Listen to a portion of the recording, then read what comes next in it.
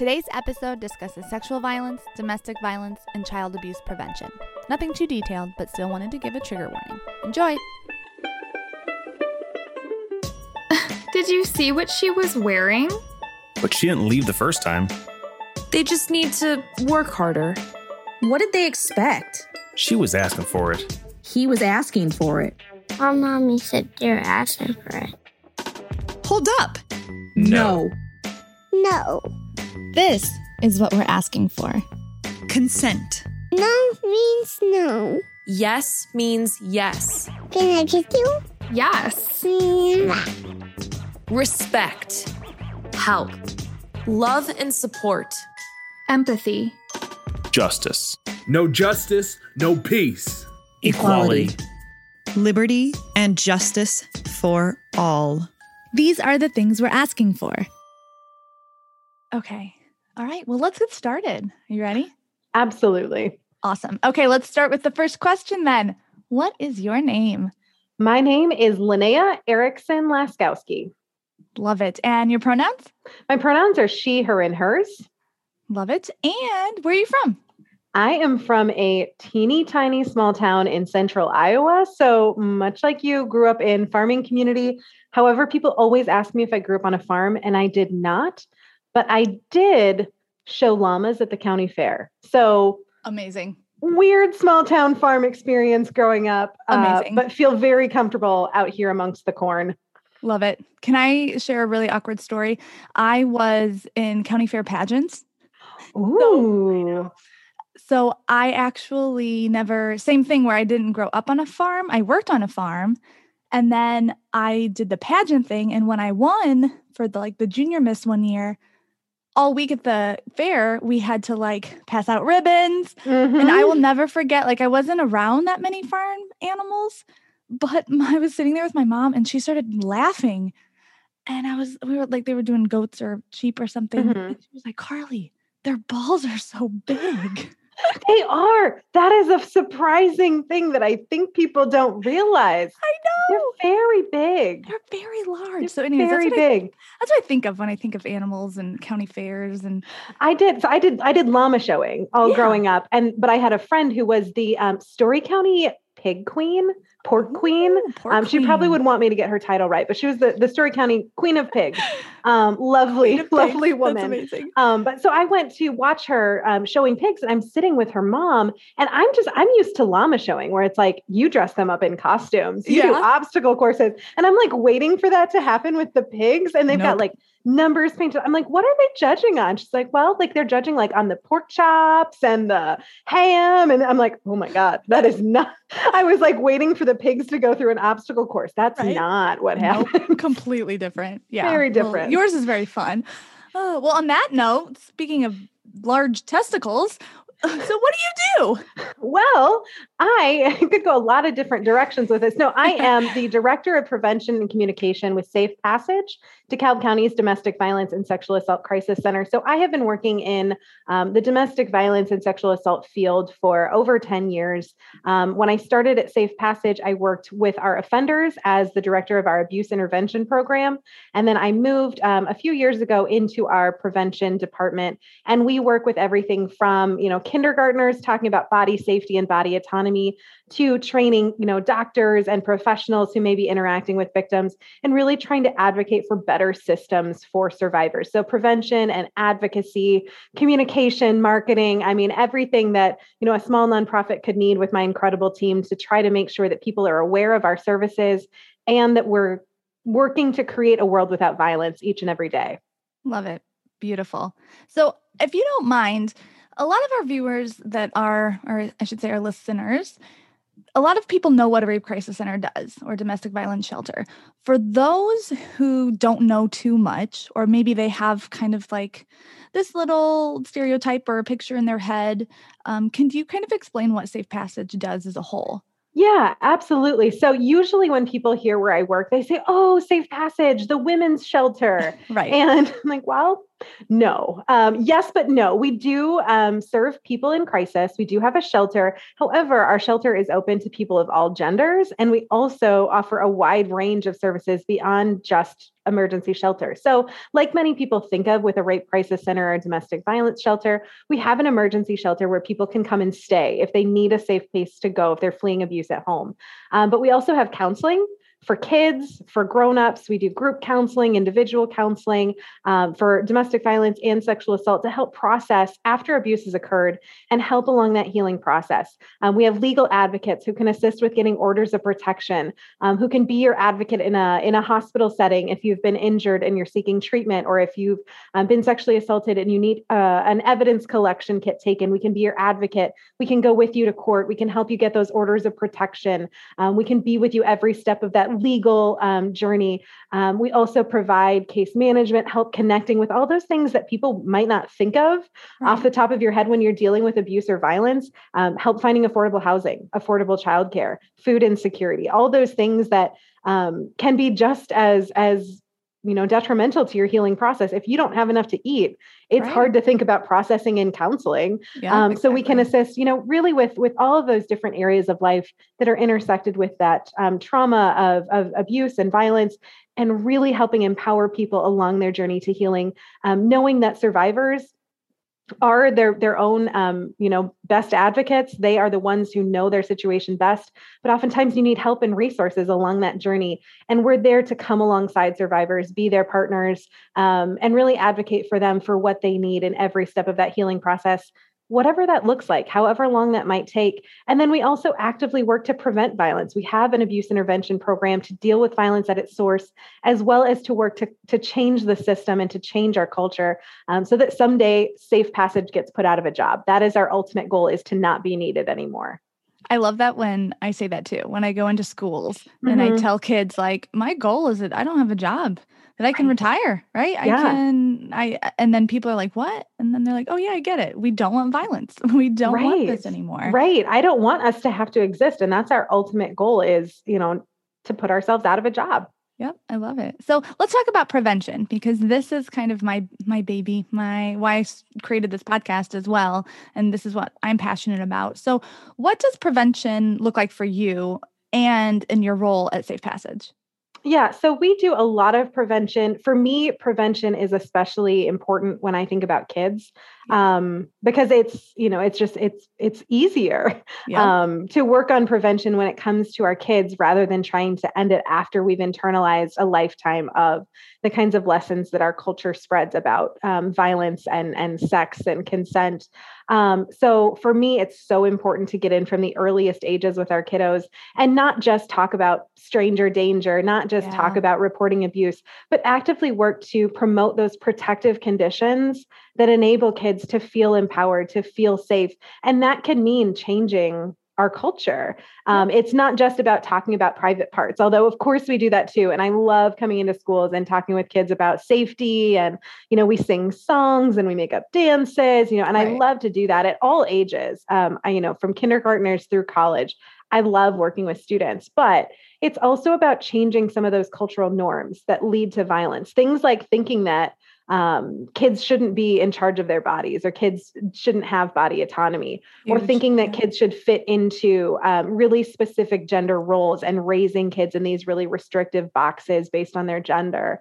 The more we can change those things, that has a huge impact on whether or not sexual violence and domestic violence exist in our community. So for me, it's about providing that empowerment, that education at all ages, but it's also about looking at our systems and looking at our cultural norms, and how can we shift those in ways that will make it so violence is just unimaginable. Yep. I love that. And as a parent with a 3-year-old, that is currently what I'm working on. And of course, again, this is my expertise. This is what I've studied and been trained in, and all of these things, but just small little things like, I always ask him, can I tickle you? Right. Can I hug you? Can I kiss you? And of course, there are times where he runs up to me, or I'll just do it out of instinct, but really teaching just who just turned 3 years old, that he has the power to say no. It is his body. And also, though, a big part of that is we're not only teaching kids that, hey, you have the right to say no, you also have to ask. Right.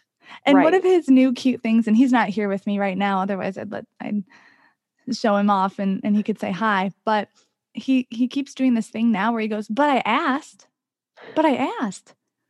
Because, the first step is teaching, you have to ask. Okay. And so then now learning to accept the answer. Exactly. So now we're teaching, when I say no, what does that mean, Oliver? And he goes, no means no. And then he goes, and yes means yes. But also a big thing that, I know you experience and I've experienced in classrooms is that yes doesn't always mean yes too. Right. When there are forces being put on someone and we're talking about making choices and if there's a scary relative and then they're guilting and they're saying, you don't love me, you won't give me a hug, you must not love me, making that person feel bad, making them say yes, that is not a true yes. So one of the things I'd love to ask you too, and a big part of prevention is, of course, consent. And that's a huge theme of this podcast. So what are some things that you do to teach consent to kids, to, teenagers, to adults? What do you do? Well, I think one of the things that I've really started to think about working more with younger kiddos is just feeling that normalizing of consent from a very young age. Yep. We don't have to be talking about sex to be talking about consent. And I think that's so important. And when I tell people that, I talk with little kids about consent or elementary school kids about consent, I'm not coming in and talking about consent when it comes to sex. I'm talking about consent when it comes to getting a hug. Yeah. Consent when it comes to borrowing your friend's sweatshirt. We do a lesson with fifth graders where we talk about what does it mean if you ask to borrow your friend's sweatshirt and they say no? What does it mean if you ask to borrow your friend's sweatshirt and they say yes, but then you lend it to someone else? What if it means if you ask, to borrow someone's sweatshirt and they say no, and then you throw a fit? Those different ways to think about consent in those normal everyday interactions, because for many of us, we've internalized that getting consent is an empathetic, kind thing to do. If you're not a monster, you don't want to upset someone. I was just in a classroom this morning asking fifth graders what consent means to them. And one kid mentioned, we get consent because we don't want to hurt someone else's feelings.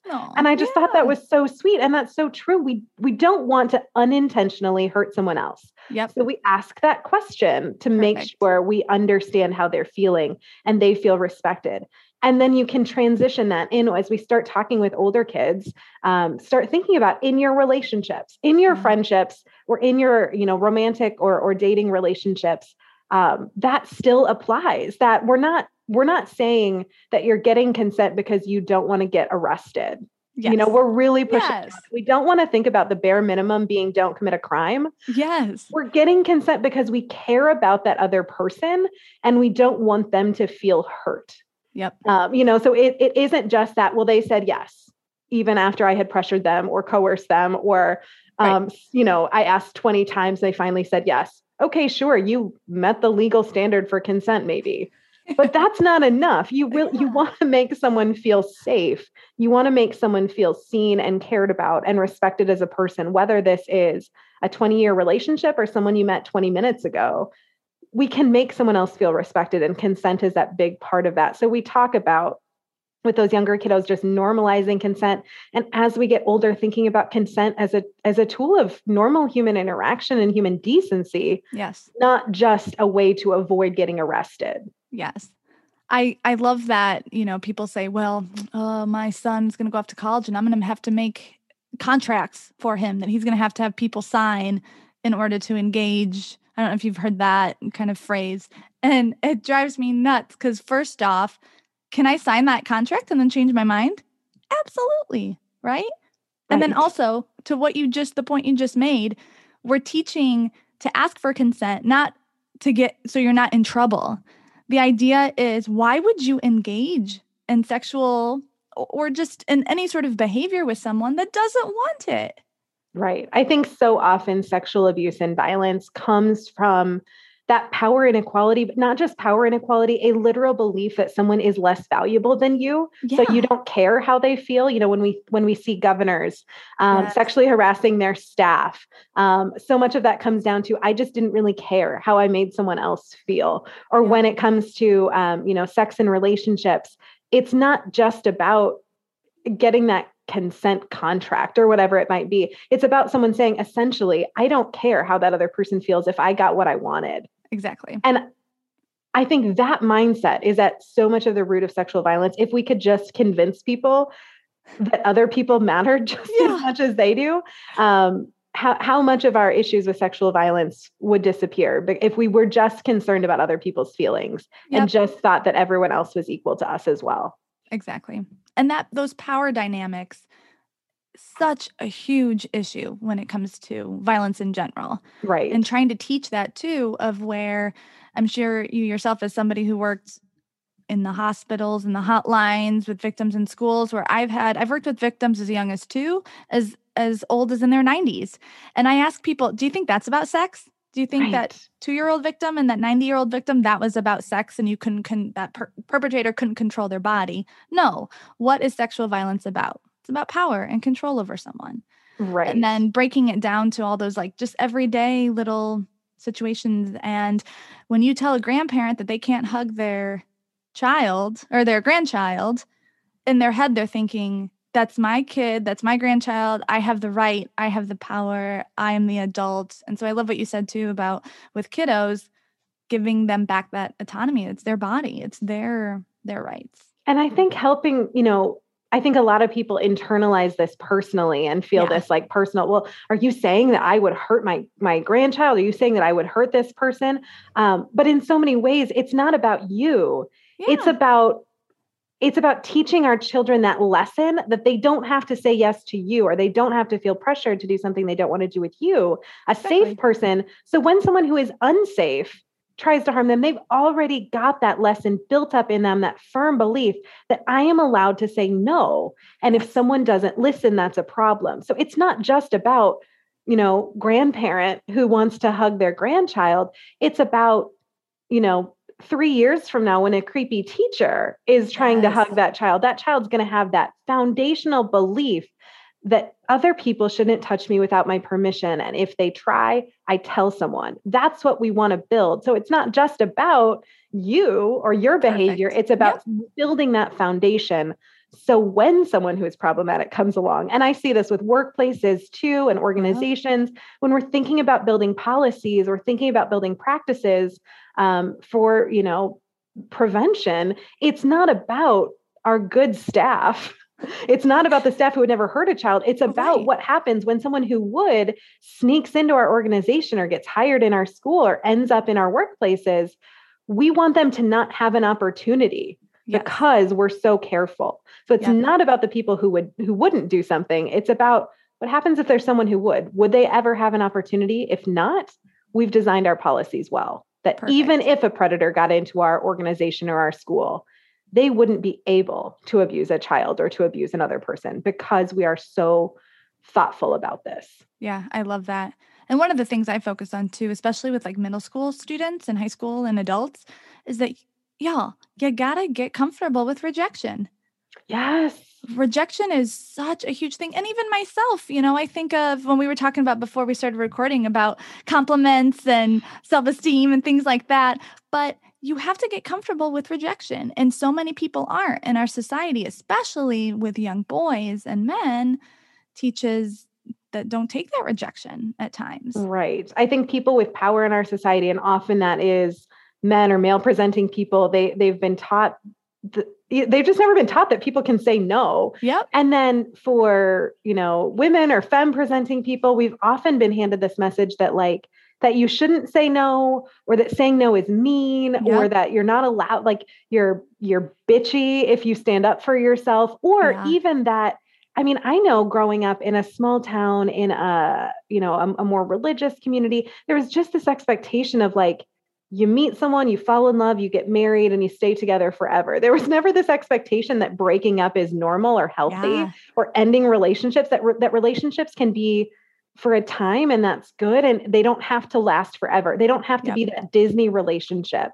to be perfect. And when we only grow up with that vision, especially for young girls and young femme presenting people, to grow up with this vision of you meet someone, they're the one, and then you start happily ever after.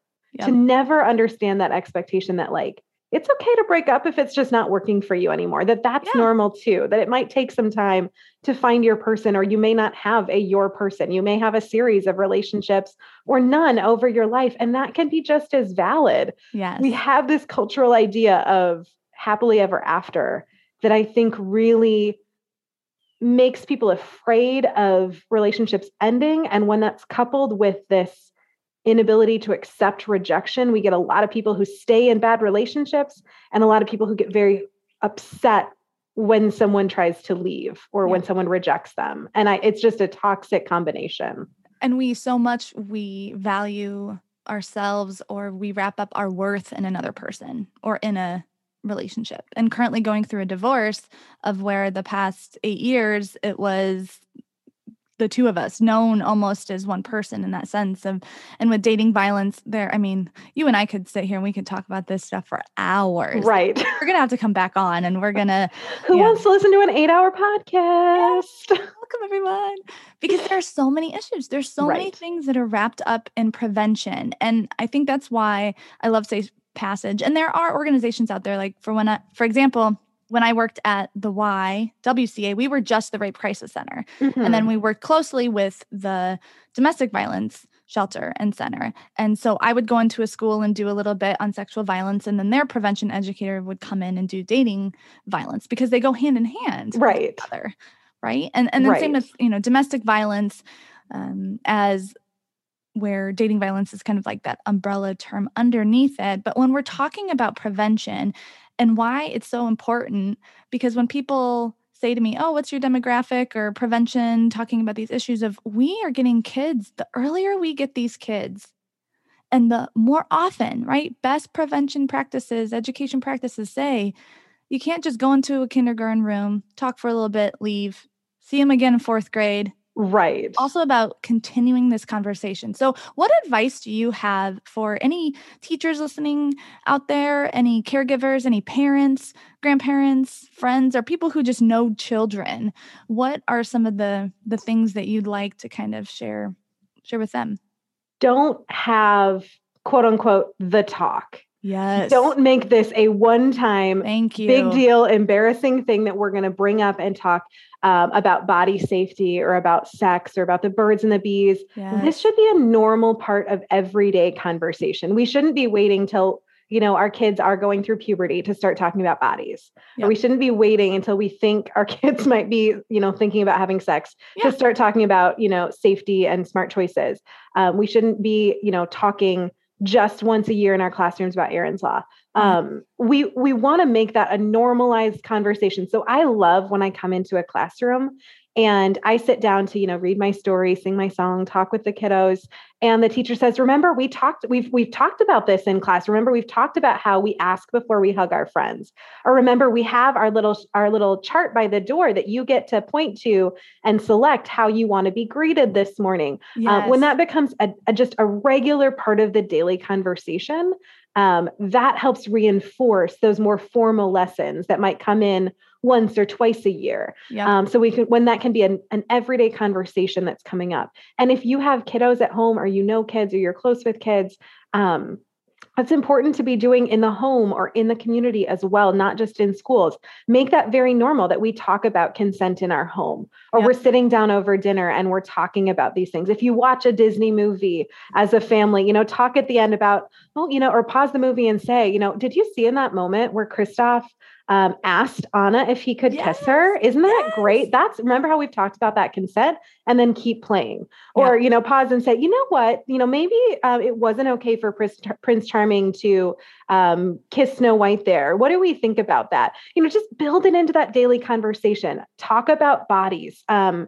Get comfortable. Just bring that up every day so you don't wait and have this anxiety building up about having this big talk where we're going to have to name all our body parts and we're going to have to talk about the birds and the bees and, oh my gosh, how do we do it? Don't wait. Don't stress yourself out. Just make it very normal. So normalize talking with your kids about consent. Normalize talking with your kids in an age appropriate way about what's going on in the news or in movies or in TV shows you watch. Don't let those things slip by. where your kid might be internalizing a negative message without addressing that. Just make it so normal to talk about that. In our family, we say the anatomical body parts and we talk about them and we talk about, bodies and farts at the table. And we talk, just make that very normal to very openly talk, because not only will that reinforce those formal lessons that people like me are providing for our kids, it's also going to make your child feel much more comfortable to tell you if they have a question or if they have an issue. Exactly. They're going to feel safer because they know that it's not going to be so anxiety laden for them to come and tell you, hey, something happened and I felt uncomfortable, or, hey, I have a question about this. I'm going to ask you instead of Googling it. So, we really want to make that comfortable. And that's going to, it takes work, but that's really going to make everything so much easier for you and your children. And you're not going to have that, oh my God, my kid is 12. When do I start talking about the birds and the bees? Oh. Right. Yep. Oh yeah. Like penis and vagina. Yes. And another thing, like another tip for parents too, is I don't say boys have penises, girls have vagina. I say some people have penises and some people have vaginas. Like when we're talking about trans and gender. Right. But a big thing too, which I thank my mom for who I am, just, because she's my mom and she's great, but she was a nurse and she was always very open about sex and about these things. And so I never had that sit down talk. She just constantly talked about these things. Like one time I was at a store and I saw a condom, which I didn't know was a condom at the time. And I was touching it. I was like this little kid. I'm like, ooh, it was like on a stick at this like college store, because there were Beanie Babies there. Like it was supposed to be like a funny college-y themed, kind of like a Spencer's or something. And my mom let us pick out a Beanie Baby, and then we're checking out and there's this little condom on a stick that looks like a lollipop. And I was like, Mom, can I have this? She's like, don't touch that. And then I kept touching it because I was a little shit. Yeah. And I'm touching it and she's like, don't touch that. And then the lady behind the counter goes, honey, don't touch that. And I was like terrified. Like another adult told me. But then the car ride home, she told me what it was. That goes on the penis and this, blah, blah, blah, blah. So I thank her and I thank other parents and people who are continuing these conversations. And right. Because if we make it not a big deal and we don't act like we're embarrassed or we're freaked out by it, then our kids won't feel that same way. So if a kid finds a condom and they're like, oh, what's this?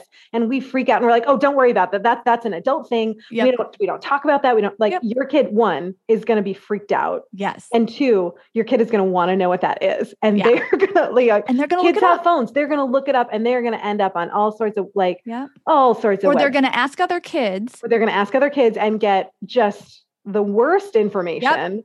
I remember when asking, when you first discovered what sex was. And I remember a girl at school saying a boy pees in you and just being oh, all those silly things. So again, going back to the more we talk about it, the more we become comfortable with it, so that when something bad does happen, the more comfortable your child or this person in your life feels coming towards you or coming to you. And even if nothing bad happens, I mean, I will say I grew up, I didn't have any major childhood traumas or any major issues, but I also didn't know anything. I grew up in the stereotypical small Midwest town that didn't have sex ed, that barely talked about our changing bodies. You had the video in 5th grade where the boys and girls got split up and the guidance counselor talked to you about your period, but we got pads and right. But that was it. And so, I didn't grow up. I didn't need to talk to anybody about harm that I experienced as a child, but I also didn't know anything, So I just, that could have been much worse for me, Yes. It was that Mean Girls kind of example of sex ed is the gym teacher telling you, if you have sex, you will get chlamydia and die. That was my experience. Same. So, we want to normalize this so our kids can have good information that they're not getting from pornography and they're not getting from each other. If your child sees a condom and your 3-year-old is trying to pick it up and you say, oh, honey, that's a condom. We don't touch those right now. That's something that grownups use. Yep. Okay. Now it's not mysterious. Now it's not scary. Now your kid doesn't have any more questions. I love, especially when I'm out and about and you hear parents who are just very open with their kids. Yeah. And, you're walking in the store and you hear a parent say, oh, honey, like we don't touch our penis in public. Yep. You need to scratch. You need to go to the bathroom or, just that openness that tells a kid there's nothing wrong or shameful or secret about their bodies. Yes. That helps so much with kids feeling empowered to get the information they need to be safe and coming forward if they have something they need to disclose. If we act like we're scared to talk about it, kids will feel like there's something wrong with them telling us if they have a question or they have a problem. Yeah, that's great. And if they don't, they're getting the wrong information elsewhere. So right. Absolutely. And that's, I think, the beauty of prevention is that it doesn't have to be scary, terrible, awful. No, it's fun. And I love this example because when I worked at the Y, we used this. Remember, stop, drop, and roll. Yes. How fun was that? We got to roll around on the floor, yell, pretend we're on fire. But think about this for a second. Think about the thought of your child on fire. It's terrifying, right? That's a bad thing. But it was a thing that they turned into like the smokehouse too. If you ever, hey, yeah, we have that teeny little cute house that you got to crawl through, and you got to go down the window. Doors. That was so much fun. But the thought of your house burning down is terrifying. So it's the same with sexual violence and then dating violence too for older kids, that we can have fun. We can joke around about it. We can make it approachable for kids of all ages and adults, that it doesn't have to be this taboo, terrible topic. So I want to thank you and everything that Safe Passage is doing to get out into our schools and our community, not only supporting survivors, but you really are putting the work in to end this before it happens. So thank you. It's our passion. And we believe so strongly in that mission, that is the kind of world our kids deserve. That's the kind of world our community deserves. And, we want to be working towards that every day. So I feel lucky that actually gets to be my full-time job. So we're so grateful that this is something we've been entrusted with in our community. Yeah. And you're so good at it, especially you, Linnea. You're so great. Oh. Don't stop. Back to the compliments. You're wonderful. You're wonderful. Okay. So the last big question is, what are you asking for? So what are you asking our viewers to take away, to think, to feel, to take action on? Or what is your ask for the world when it comes to prevention? There's so many things. I've been thinking about this and trying to think, like, what's one thing? Because there's so many different things I could say. But one of the things that just keeps sticking with me is be the person that you needed when you were a kid. I think that's the easiest thing because there's so many different ways that we can go about prevention. There's so many different aspects of prevention. It's not just being the person who comes into school and talks about private parts. It's also dealing with food insecurity. It's dealing with affordable housing. It's dealing with childcare and gender inequality and racial inequality and white supremacy. There's so many different angles that intersect with sexual violence, that there's so many different ways we can be a force for prevention. So think through, what did I need when I was a kid? What do I wish someone would have said or taught me or done? And be that person. Yes. If you needed somebody who talked openly about that stuff, be that person who talks openly. If you needed education, be that person who advocates for good science-based education. If you needed someone to say, it's okay to break up, it's okay to end a relationship, it's okay to be on your own. Yes. Be that person for other people. Be what you needed and be visible that way. Be visible as your whole self, thriving in the way that feels best to you, and send that message to other people that they deserve that as well. I love that. That was beautiful. That needs to be on a poster or something. Wonderful. Great ask. Thank you. Thank you. Thank you. So where can our listeners find Safe Passage? Everywhere. Yes. You can find us on our website, safepassagedv.org. You can find us on all the major social media platforms. We are on Facebook. We are on Instagram. We are on Twitter. We are on YouTube. We are on TikTok. We are on check out the TikTok. Pinterest. I mean, we're everywhere. Search for Safe Passage or Safe Passage DeKalb, and you'll find us. Follow us on there. You get information on prevention, information about events that we're doing in the community, information about our services. So follow us online. Follow us on social media. This is Sexual Assault Awareness Month. So if you're interested, come out.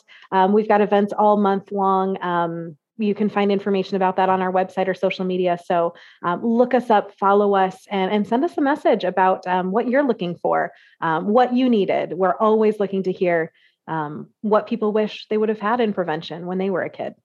Love it. Wonderful. Well, thank you again, Linnea. You are the best. Thank you so much, Carly. It is an honor to be on your podcast. Thank you. Thank you. And again, give everyone at Safe Passage COVID conscious hugs from me. Elbow bumps is what I'm seeing from a lot of schools. Lots of elbow bumps. Love it. All right. Well, again, thank you. And we will talk again soon. Great. Yay. Woohoo.